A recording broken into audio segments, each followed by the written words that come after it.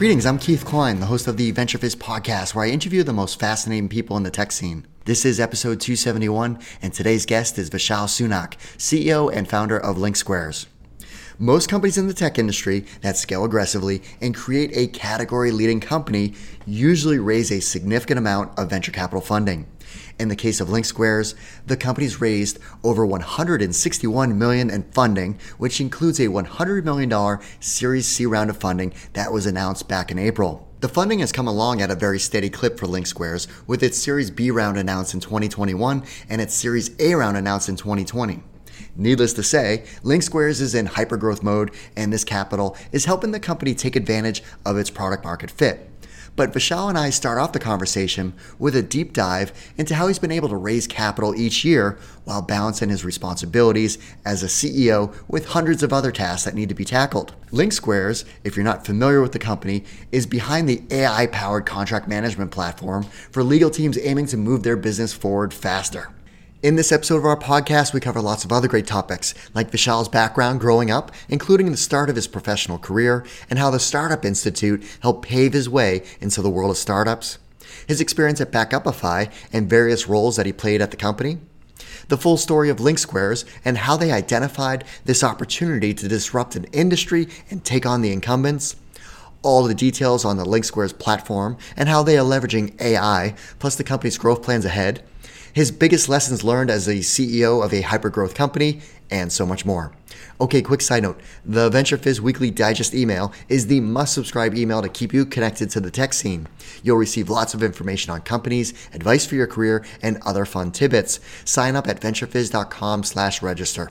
All right, without further ado, here's my interview with Vishal.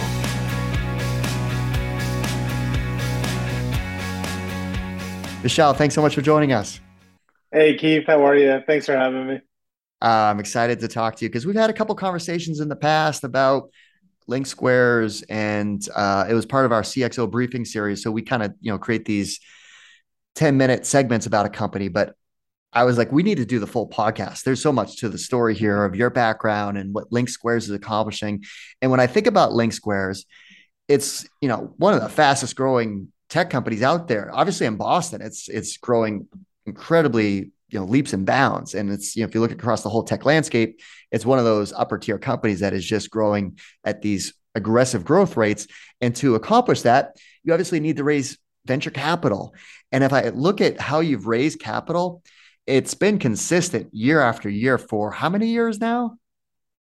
Three, maybe more, 3, 4 years. Yeah, got it. Yeah. It's Yeah. hard to remember sometimes. So the tricky thing is you're scaling this high growth business, which is a lot, but to raise that next round of capital continuously, I mean, you just recently announced your $100 million Series C. There was the Series B of 40 million, the Series A of 14 million. And it was at, continuously like raise capital, grow, raise capital, which these are what entrepreneurs look for, these, great success stories where you can raise that growth round to climb that next mountain. But when I think about it, it's like, okay, how do you balance that between building a business at the same time? Yeah, one of the realities is that if you want to raise capital, you have to know that like raising money is not real life. It's not running a business. It's an element that enables the business to have different outcomes and the speed in which you work and the ability for you to go further and faster. But raising capital really isn't real life. It's just something you have to do, right? It's kind of like a commodity. I think of raising capital a lot like buying bottled water, right? Your body needs water to survive, right? And Mm-hmm. then you're picking between different brands of water really as kind of venture capital money, right? It's all just water right now. There's more water plus marketing, right? And when I think about, how we've done it, I have a couple of like real tenets of pillars of how I go and I raise capital. The first thing is picking the right people, right? There's so much to be said about a relationship with a venture capitalist who become your board director. If you're the CEO or the founder or the founders are on the board, like this person becomes more of like your peer, but because of the structure, they are kind of above you on decision making in some areas, depending on how you negotiate your documents with them. And so that means choosing better people over money valuation always. I've always tried to choose better people given choices to just raise at higher prices because you're going to be in a relationship with someone that is harder to unfurl than a marriage. It's way harder. Yeah. It's something that you're really kind of stuck with for a long time. And you're also working hand in hand with someone.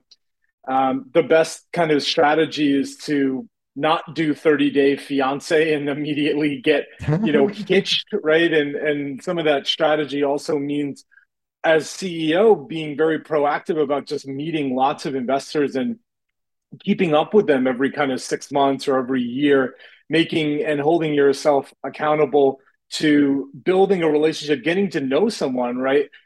Take 30 minutes, talk to 20 VCs every 6 months, take 20 minutes. And then there's that moment of inflection where you've decided that now's the right time to raise capital. Those are the best moments to kind of engage with people. You also kind of get a vibe into like who they are. Like so much of my relationship I think I have with my investors, which is like very special, is that we also know each other as people. Like I know that my seed lead investor from Hyperplane, John Murphy, is a guitar player and I play guitar too. And that's like a part of his life and where they are with kids and how they kind of think of the world and their perspective and how they grew up. And you're really building like a very tight relationship. It's not just the you provide us capital and I go and I use it to fund the operations of the business. It's more like we're partnering up now. Like you're almost adding another co-founder into the company, like another kind of dynamic, another viewpoint, opinion. So choosing better people. I mean, the second thing is just getting tight on unit economics, right? And learning how businesses are evaluated. Also learning the venture capital kind of model, right? It's a business model, right? It's how they make money, borrowing money from limited partners like endowments, trusts, high net worth individuals, people that have a lot of cash on hand, like higher education, insurance companies. But then you also have to understand how they operate and how their decision making is going to flow down into you, right? They have a business to run also, right? They've raised millions of dollars, some of them billions of dollars. They've promised, I don't know, four, five, six, $7 back for every dollar that they took from someone. They invest that money into private companies. They own portions of private companies, and the companies continue to succeed. Then they make their returns, right? And so I think a lot of people don't understand the model and don't understand how it works. And so then that can lead to outcomes that are kind of unexpected as the kind of CEO. It's an unexpected outcome, but it's pretty much expected for like how venture capitalists need to actually exist because they have a business to run also. So that's another big thing. So yeah, what do we cover? The people part is very important. The unit economics, like do you know every SaaS metric and the right benchmarks and boundaries and how to think about it? And if one benchmark is kind of out of place, do you have a good story as to why that is? You're doing something strategically and intentionally, and not as kind of like an unintended mistake, right? And and then it's understanding venture capital generally, and then from there, it's just like running a tight process, which is getting your whole management team involved. And I fundraising is a team sport. It takes a lot of sacrifice. It's real hard to do, and um, it's we're fortunate that we've been able to succeed every time we needed to. There were plenty of moments where we were down to, I don't know, two, three, four payrolls. And it was like, well, this has to succeed now. Like it has to, like, we have to go do this right now. Well, don't do fundraising with two payrolls left. But, you Right. get down to diligence and, the work in the process and it's kind of late in the game. And it's an important kind of team building thing. It's kind of like you go off to war together and you go fight this really hard monster together in a dungeon, and you come out with the cash and yeah, I would say also kind of evaluate if venture capital is the right thing for you, right? For us, we had a highly technical product, AI product, requires subject matter experts, which you can't bootstrap subject matter experts very easily, right? The type of kind of PhDs, data scientists, kind of software experts we needed, required capital and also the investment in actually building technology, which is processing and all that kind of cloud spend that we need, infrastructure spend. So evaluate if it's the right path for you, right? It's a different thing. It's a different way of working. It will impose kind of different bounds and kind of conditions and different ways of operating. So it's kind of like knowing the business, knowing it's right for you, and then trying to meet as many VCs as you can. There's so many outlets now that are even weren't available 5 or 6 years ago to just build a network of them and keep on. You get one VC and then you ask them who do they know, and then you kind of keep growing your network, and that's how you do these fundraisers. But at the end of the day, Keith, you know what? It's the spreadsheets. I always say this to our team. It's that, we are what our income statement is. We are what our balance sheet is. We are what our P&L is. We are what our SaaS metrics are, right? And I think now with the conditions in the macro market being what they are, the emphasis on creating a real business that has some kind of tangible value. It can't just be a giant, PowerPoint fugazi. Maybe in the kind of early rounds, of course, pre-seed and seed, things are hypotheses, and you're really using capital to get to your next hypothesis that, okay, we're going to use this capital for 2 years, and this is what we're going to be able to achieve, and this is the next hypothesis that we can solve, whether it's at our scale, which is continue to more than double our revenue every year at this scale and keep going, keep doubling the revenue every year and keep introducing great products for the buyer, or in the early days, which is just like, this is the idea that people want, right? And so at the end of the day, the business is the software itself and the customers and the NPS scores. That's what really matters, in my opinion. Fundraising is just something I think that got kind of out of control, blown out of control and out of proportions kind of in the last few years. But I mean, that's four kind of tangible things to take away. Yeah, no, definitely. That's good feedback because it's like you got to build your network of VCs. So when you do need to raise capital, they're already like know you and there's relationships intact. You got to know the inside and outs of your business because that's just fundamentals of these conversations. And it's a team sport where you got to include your leadership team to hopefully all work together to secure that next round. So that all makes sense. All right, let's talk about your background story. So where did you grow up? What were you like as a child? I grew up in southern Rhode Island, near the University of Rhode Island. That's where I grew up in Kingston. I'm actually like quite like a large giant guy, like 6.5 feet tall. So lots of sports as a kid, basketball, love playing basketball as a kid, and then like I don't know, started playing music. So like I got deep into like playing music. Like I don't know, I was a weird 12-year-old. Like I love 1960s straight ahead jazz, like Miles Davis, John Coltrane, and I started playing saxophone and learning just like how that whole thing works, right? I have like a technical mind, and that kind of led me to study engineering in undergrad. So I went to Northeastern University, studied computer engineering in my undergrad, and then I kind of always knew as a kid, like I wanted to be an engineer. Like it just felt right, taking apart things and building things, Legos, and what are those things with the erector sets, right? The Vector little set. erector Yeah, set. I I love remember. that. So Yep. I'm building model rockets, like learning how to program at an early age.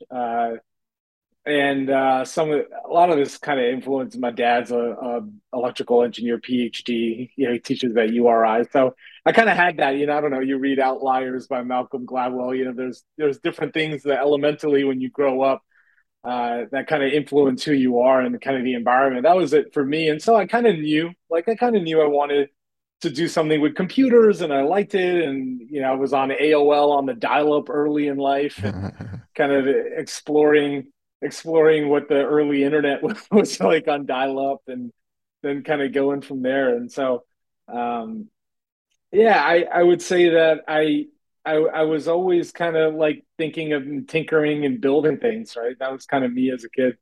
And how about getting your career started? What did you do after the academics? Yes. So, a wonderful Northeastern co-op program got me some real life experience, and so I went into building electronics for the military, and so I had gotten into this awesome leadership development program for engineers at BAE Systems in Nashua, and I was going to get a master's degree from WPI, kind of through the program, and I thought this is a great kind of next move for me. And I had some experience working in the defense industry through my co-ops, and I thought it was cool, like working on radars and airplanes and stuff as a kid that I really enjoyed. Right, I was obsessed with becoming an astronaut as a kid.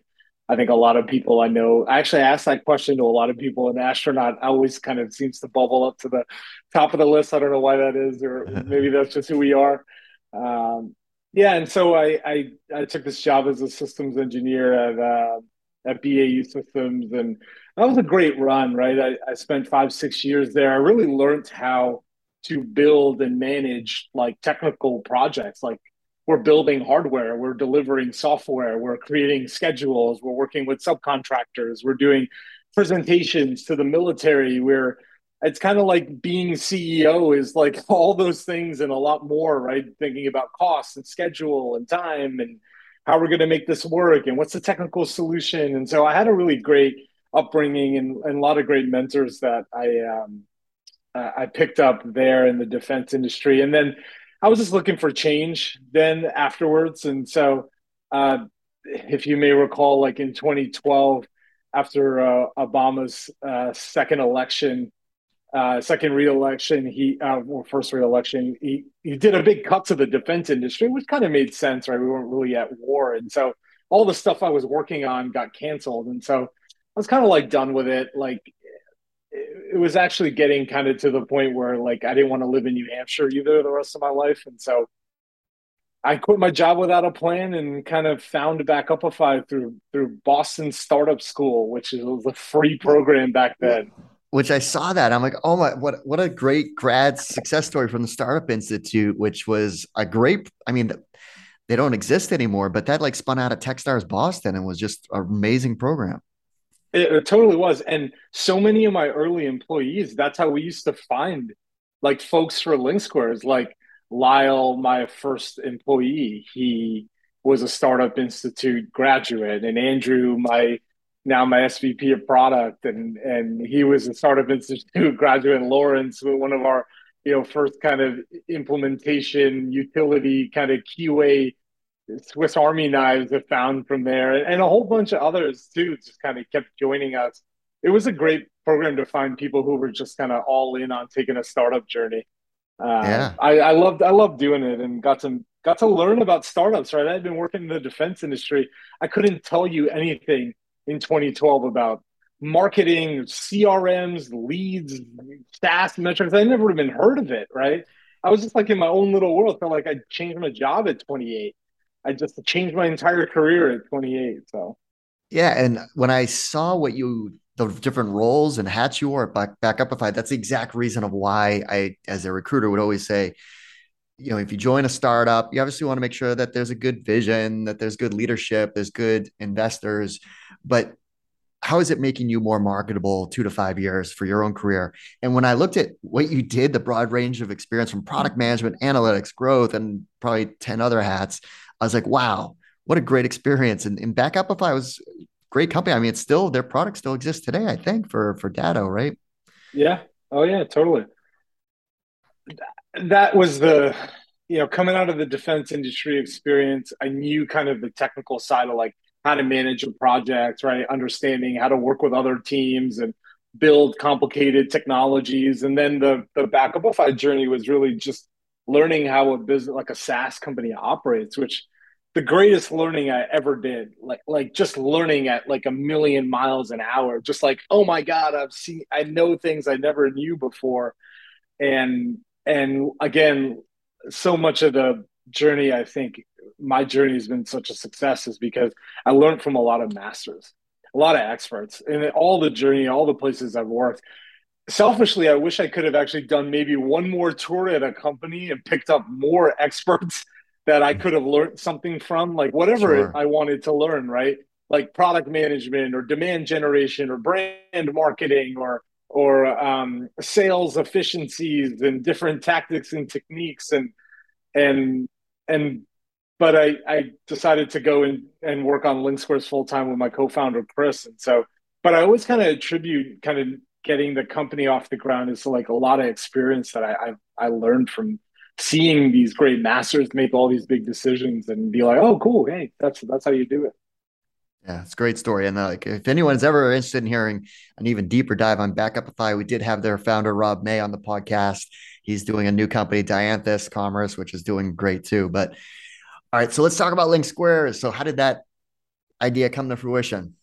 Yeah, so as you had mentioned, I had a role like in operations inside Backupify, which basically meant I did lots of odd projects and data and integrations of our internal systems. And so uh, when Datto approached Backupify and it was kind of mutually agreed that Datto would acquire Backupify, the Datto kind of integration team was going to be responsible merging these companies together. They showed up in Cambridge and had lots of kind of different things they wanted to learn about the company, software and technology and roadmap and all that stuff. Not all of it I was privy to, but the one thing I did and I was privy to was we were backing up all this great Google application data, right? Like Google Drive and Gmail for companies into AWS, right? To Amazon's web services and storing it all in AWS's cloud, right? That was the whole brand pitch of Backupify, cloud to cloud backup. And so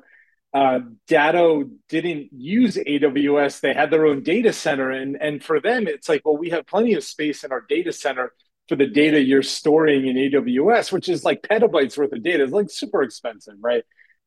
You pay up for the luxury of AWS. And so they said to us, like, well, which customer's data can we move off of AWS based on what their contract says? Without their permission, we can just do it because we have the right to do it. And that can start bringing down our pretty sizable AWS bill. And that's like a cost cutting thing for them. And then maybe they thought over time, they would get all of our customers off of AWS and being backed up into their regional cloud or whatever, wherever it was in kind of the mountain area, I think. And and that was the ask, like which customers' data can we move without their permission? And that was the moment where Chris, my co-founder who worked in like customer success there, and I, because I sat, I don't know, right next to him, it just started kind of thinking and hearing and seeing that this is a massive problem because we had negotiated thousands of contracts. We had taken third-party paper, like working with big brands like I don't know, Whirlpool or Logitech or Financial Times, like you use their contract as a smaller company. You don't get to use Mhm. your own. And Right. there's all these different variations. And like, where are all the contracts? Like, oh, they're attached in Salesforce opportunities. There's like no process, right? It's in the Google Drive. It's in a Box account. It's printed out in our controller's office in a filing cabinet. It's like, this is just like a kind of systemic issue that then we heard a million times thereafter. Is just it's hard for companies to get organized in that way, right? It's hard for them to know where every contract is and know what's inside them and know what they agreed to. And that was kind of the initial wheel started cranking. Now we didn't have a general counsel at Backupify, Hmm. and we had a CFO. And so I actually didn't know that a general counsel was a role that existed because, again, my worldview of tech companies was like really small because I'd worked in the defense industry before that. And then I had my first job in the B2B software world was Backupify. And so enough people kind of nudged us towards like, hey, you know what? At bigger companies, they have a general counsel. They're responsible for the contracts. And it's like, Chris, how many general counsels do you know? I asked my co-founder, and he goes, I know none. And I was like, well, I know none also, Right. but I know because I've seen it, this outbound emailing thing is like super effective. And I said, we should just write an email nurture and buy some emails of general counsels from like, I don't know, I think we bought it from a guy in Pakistan or something and mined them off LinkedIn. We gave him like, okay, I want these titles and these company sizes and these industries. And like, how many leads can you get us? And he's like, I can get you 50,000. I was like, okay. And I was like, great, well, give us like 25 and we'll get started. And we just started cold emailing general counsels. We didn't know any. And I think the thing that really kind of got the company off the ground in the right way, which was like not being in a rush to build software, even though that's my like DNA, right? Like I'm a Hmm. computer engineer. I like building things. I'm a lifelong tinkerer. I love building things, right? And so just the resisting the urge to just build something too quickly and solve the wrong problem, right? And so we set out to talk to 100 general counsels, and probably about 50, 60 conversations in, it was like, this thing is super real. Like, people don't know what's inside any of their contracts, and we could totally build a product here. And that's how we built the Analyze product that we have. So you talked to those 100 general counsels and they were giving you consistent feedback of, yes, contracts are a mess. We don't know anything as far as what the language is, and if we ever needed to, figure out something, it's going to be a mess for us. Yeah, yeah. Or like, I don't know, half the people were like, "What are you talking about?" Which is like typical, like you're early. Like, Yeah. and then some portion were like, "Oh, I've experienced some pain. We just raised capital, and doing the diligence for the VCs was like really hard." Or we bought a company and we don't know what's inside any of the contracts of the company we just bought, and that's a hard exercise. Or there's all these kind of ad hoc assignments and projects that show up on the legal team, and we have no means of doing them quickly because they're all kind of, all the files are scanned PDFs, and you can't you can't search them, and they're kind of disorganized, and it's hard to do. And so we kind of saw the makings of what the problems were, and then saw the makings of how a software product could help those problems. Got it. So how'd you go about building it initially? Like, did you start writing code, or like how did the product start to come together? Yeah, I didn't write the code, but I product managed it. So we hired an offshore team. Uh, Chris and I both kind of put in some dough, and my dad gave us 25K, $25,000, and that was great. And so we could fund a little of software development, and those, God, we were building so much stuff; those bills added up quickly, and kind of worked on it for like a year and a half, like synthesizing it through like clickable prototypes, and then kind of working on the app and refining it, and then starting to actually demonstrate what the product can do, and kind of focus on the value creation of a sales process. And so by April 2016, we kind of closed our first customer ever, and was paying us $12,000. And it was like, whoa, this is awesome. How did we come up with the pricing? I don't know. It's $1,000 a month. You want to buy this It a month? sounds good. Yeah. $1,000 a month. If they pay that, okay, cool. And then by the end of that year, we had like five customers. And so the kind of journey from one customer to two was like really long. Like, it was like 3, 4 months. Well, yeah. How did you get those additional customers? Was it word of mouth? Did you do more Just like outbounding. outbound? Yeah, Yeah. just like constantly keep on outbounding. And so our conversion rates were quite bad, right? That's Yeah. like we would talk to hundreds of people, like, to get a couple of, a couple of great opportunities out. I mean, the statistics are pretty bad when you get started. And then we just kind of like working a little pipeline, and like having a couple deals, and kind of learning about how do people are even going to buy this, things like security and negotiating the terms of service. And then, yeah, by the end of the next year, we had like 25 customers. We just kept on going, kept on getting a little bit better every month, every quarter. Hired a couple folks, like we hired Lyle, be our kind of first BDR. And he was kind of setting appointments. And Chris and I had a little demo script going, and we had a little sales process, and got to ask the right questions and show a demo, and just the same things we do like at a massive scale now. We started with just like Chris and I just doing it, Chris, I, and Lyle, for a while. Well, I'm sure the platform has evolved a lot since you started, yet it doesn't sound like it's changed as far as the original vision, as far as the problem you're solving, right? Like maybe it's broadened as far as you can solve a broader problem, but so fast forward to today, like, so what's the core of LinkSquares and how you're helping companies? Yeah, so it's contract lifecycle management. That's the category that we're in, the pre-assigned Gartner category or whatever. That's the industry that we're in. And so contract lifecycle management kind of has three parts of it, right? Which is how we got started, where you store your contracts, like a repository. Then we build the AI into that repository, get those insights kind of fully automated.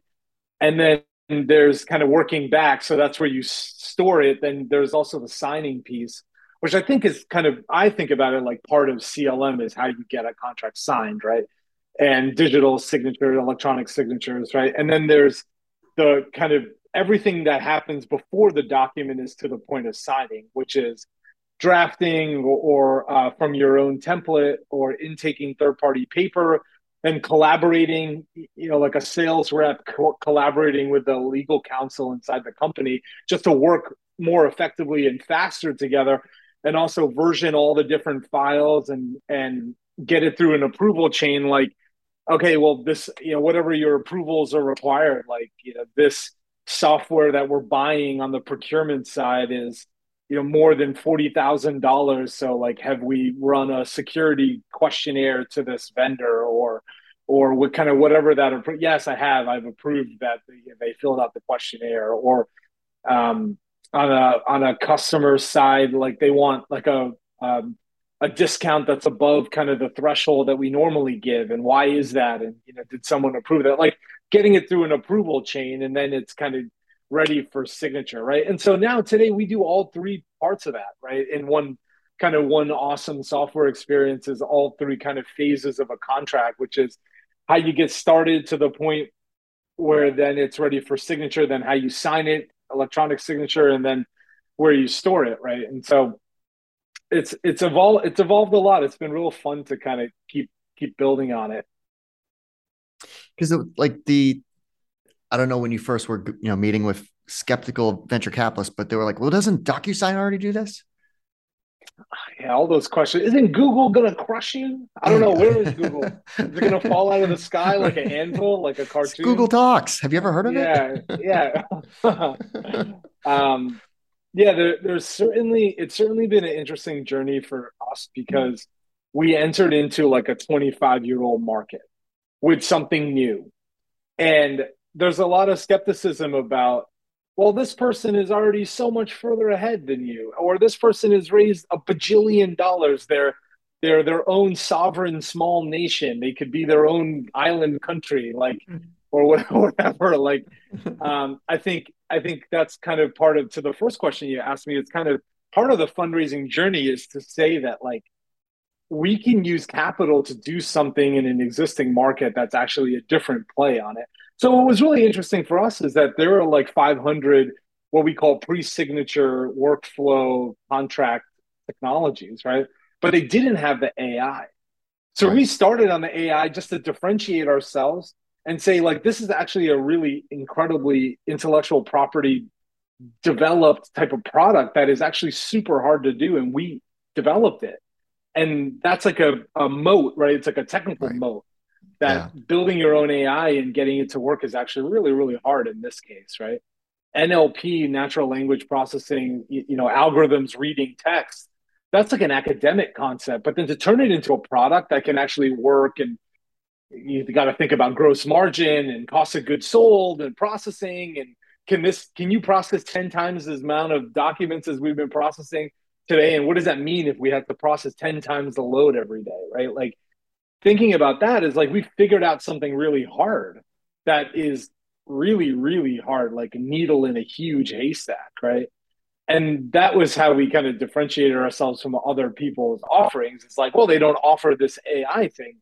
And in the early days, it's like, well, we're complementary to those 500 pre-signature products that are in the market today, right? That's how we got started. Is like, oh, if you're already using something for the front end, the pre-signature workflow, you can still use LinkSquares on the back end and where you store it, because we got that thing nailed. Right. We got that thing nailed. And that's how we differentiate ourselves. And then eventually it's like, well, we should just build the front end product because that's not as hard as building your own AI. And then that kind of made sense. That was like our Series A raise. Like, hey, we're gonna build a pre-signature product too and take over the world. And then the B was like, the Series B was like, well, we have both products in market, and it's actually working. The co-sale of both of these products is working. And then the C raise was like, well, I think we can go kind of much bigger and sell a lot more products to the same buyer, right? Not just contract software, right? General counsel's office has so many different needs, right? And so, Well, it's obviously working because Inc. just announced their Inc. 5000 list. And I think it was your first time on this list, you entered at number 253 out of 5,000, which is amazing. And number 10 in Massachusetts, which I thought was an amazing number as well. So what are your long-term goals in terms of growing the company, hiring plans? Like what's next? Yeah, yeah. If you were to ask me who's the number one company I'm most influenced by in how I think of the strategy of this company, is definitely HubSpot. Hmm. And there's so much I think that in our ecosystem that we can all stand up and give them a round of applause for doing something that is just incredible, which is Yeah. building lots of products for the same buyer, Yep. right? Building 10 products for that kind of same core buyer and figuring out a way to sell like a platform of technologies, like a bundle. And I think that is our vision, right? Of like a single platform that the general counsel can buy everything that they need, not just contract software, not just signature software, anything they need to manage their outside counsels or their IP or dealing with governance, risk, and compliance or managing multiple entities. And I think that is such a playbook we see here locally, which is there's so much to be inspired about HubSpot's journey, that I want to do the same journey because you know what? It's how you kind of keep beating guidance, right? You're giving guidance eventually if you're a public company. It's like, how do you keep on performing every single quarter? You have more and more companies just adding different things and coming in, and there's strength in the platform, right? As opposed to one piece part player. And you see that in 100 different industries, right?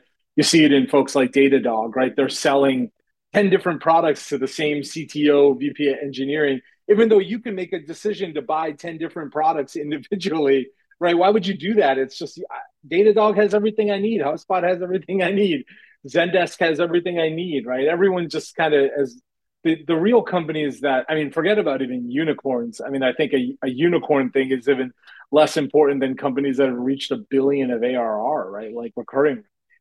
It's like, what is the playbook for that? Which is just sell 10, 20 products to the same buyer and let them add them, turn them on and off as they need, right? And that's how you do it. That my opinion, that's how you do it. And so that's kind of where we're headed.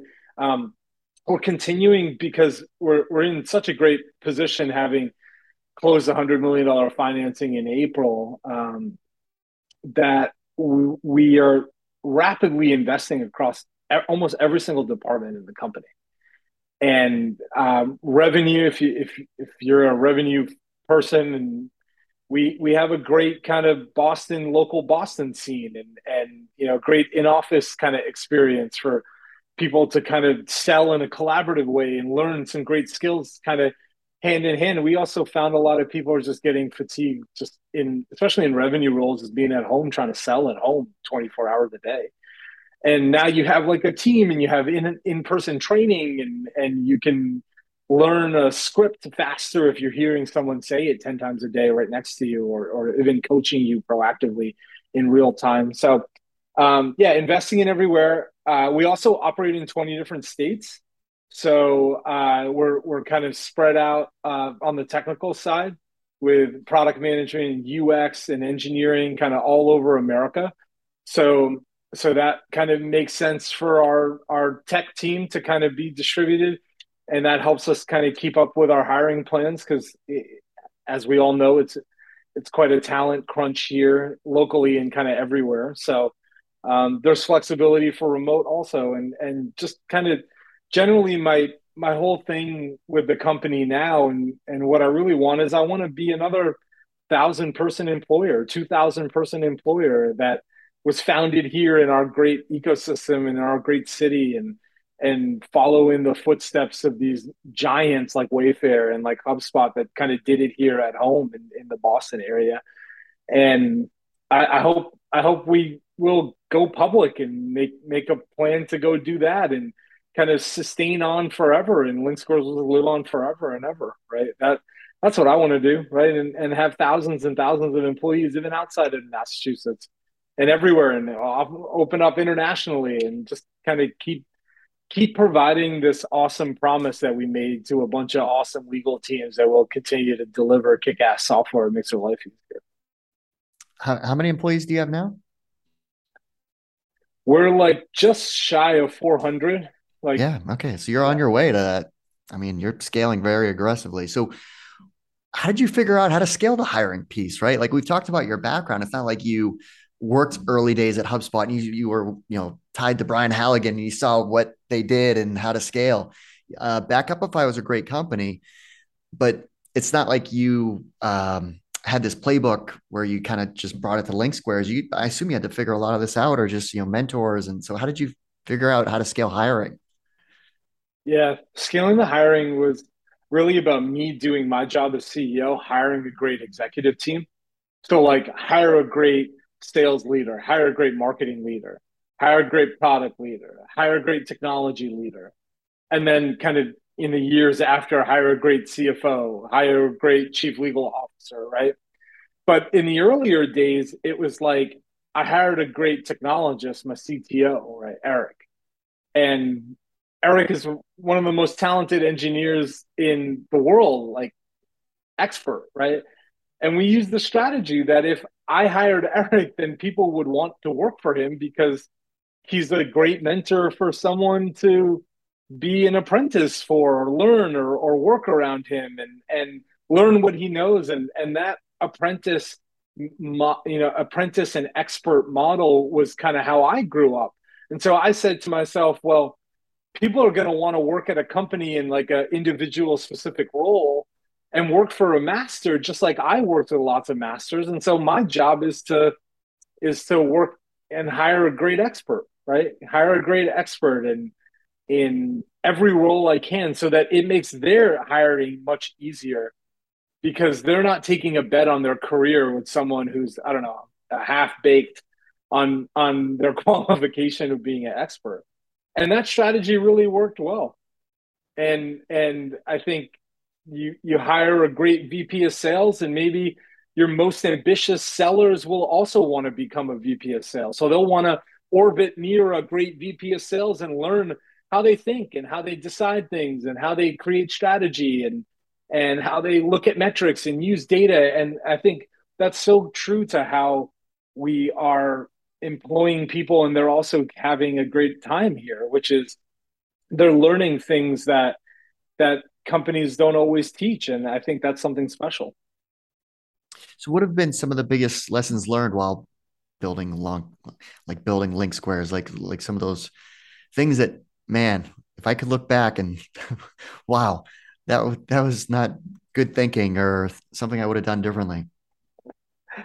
uh I'd say in the early days, kind of, using we didn't use a fractional kind of controller or CFO in the earliest days, and you kind of learn about company administration. Like, it's hard. That's hard stuff, right? I think if I had to do the journey again, like, I wouldn't be running payroll by myself, like, or trying to fumble my way through like setting up a new employee and like payroll, right? Like, Hmm. I wouldn't do that. I wouldn't try to kind of do our own, income statement or kind of create our own balance sheet or things like that. Like, I want to, you really want to spend time on what is the next most important critical thing. And luckily for the world at large and startups, there are so many accounting and administrative and HR kind of experts, right? I would I would say that was a kind of early lesson learned. And as soon as you're thinking about raising more than like a couple $1 million, like, the fidelity of your financial modeling has to get like a lot deeper, right? And the fidelity has to get much, much, much, much higher, right? And so you can't fumble your way through like a Series A raise on a model that you just kind of put together by yourself, unless you're like an FP&A expert, right? So don't do that. Hire an expert. It's worth every dollar, right? Especially going to go raise 8-10 million dollars. Like, you have to get through the financials part of it, right? And so, um, what are the good lessons learned? Celebrating is always the right answer. Celebrate everything. Celebrate everything you can. Find a way to celebrate everything you can every day. And it sounds ridiculous for me to Love say that. that, but No, I love that. but um, I built this little web application that a sales rep or a customer success rep can send a broadcast Slack message out to the company, about a new deal that closed, and then just watching everyone celebrate with this person in our Slack every single day. And now at like massive scale, like I don't know, we have 100 people on our sales team. Like it can happen like 25 times a day, That's and awesome. it's just like a giphy storm, like, and just all this like great job, and the sales rep will get in and like think, hey, this person helped me out on this deal and I was in a Mm-hmm. pinch, or So this cool. this sales engineer came in and did this killer demo, or dealt with a really hard buyer who was very skeptical, or whatever it is. And it's just that kind of gratitude for each other, and like trying to celebrate everything we can. Now we have a kind of a thing called Link Stars, which is kind of anonymous. Anyone can kind of submit like an anonymous like pat on the back to, or like a hat tip to someone who is like embracing our company values, like being team first, or being all in, being customer driven, or doing what you say, right? And those are our four company values. You can kind of highlight someone like, this person is all in. They stayed up all night because we had this bug in this release, and they didn't give up. And like, I just love working with this person, or like, this person has been mentoring me since the first day I got in this company. They're totally selfless. And I read those things, it just like warms your heart, like to think about kind of the love that we've had. I mean, that's something that is kind of gone really well, is like there's a real love for each other inside the company, right? And a love for winning, which is also built on the love for the people you work with and helping each other out, right? And so, um, finding a way to do that and do it in your company, even though it sounds kind of, I don't know, corny in some way, but it's so powerful that I've seen the fruition of it. It's pretty wild. It's pretty amazing.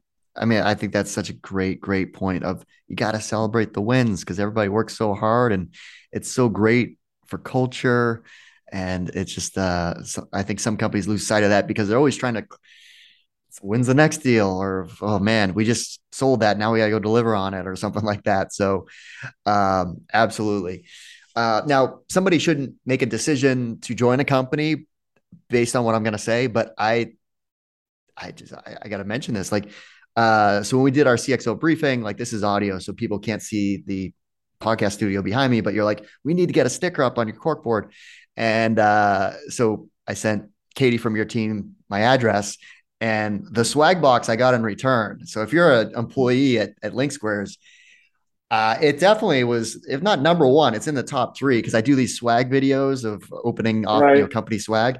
And I was just like, man, they got this nailed down. Like the Bose speaker, it was like a summer theme where it was like I got like a nice cup that you put your beer in it. It was like a 12 ounce or 16 ounce, like it was a whole contraption.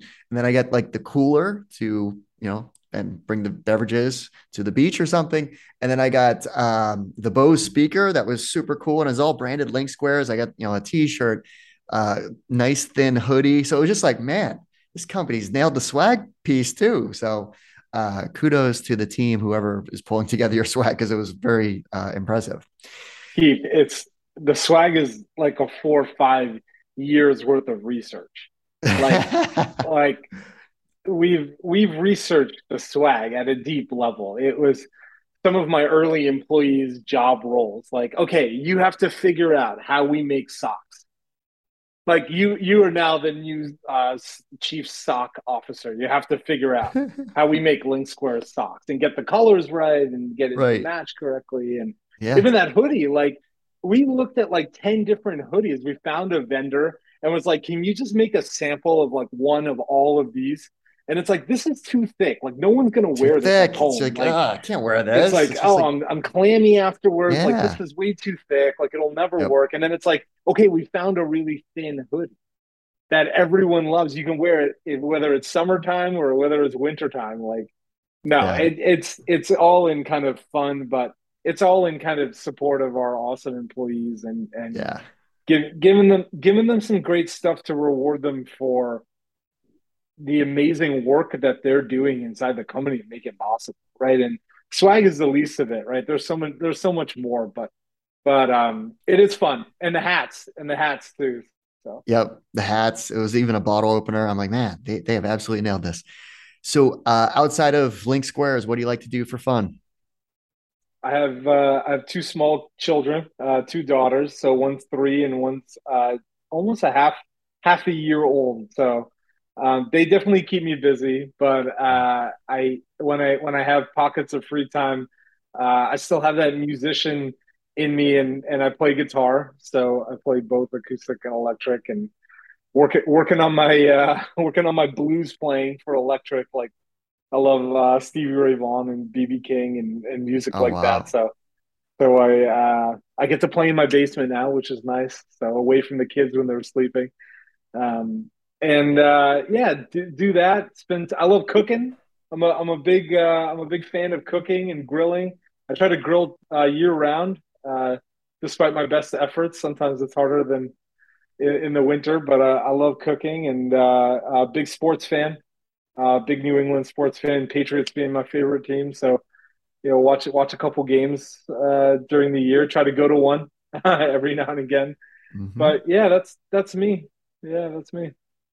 Very, very cool. Well, Vishal, thanks so much for taking the time to walk us through, all the great work that you're doing and the team is doing at LinkSquares, your background story, and obviously all the great advice for others to follow too. Yeah, thanks, Keith. Really enjoyed being here today. Well, that's our show. I hope you found it useful and entertaining. If you did, please make sure you subscribe so you'll get future episodes. Also, please consider leaving us a 5-star review and share this podcast with all of your friends and colleagues in the industry. It all really helps us out. Last but not least, don't forget to visit venturefiz.com, the most trusted source for tech and startup jobs, news, and insights. Thanks for listening, and I'll see you next time.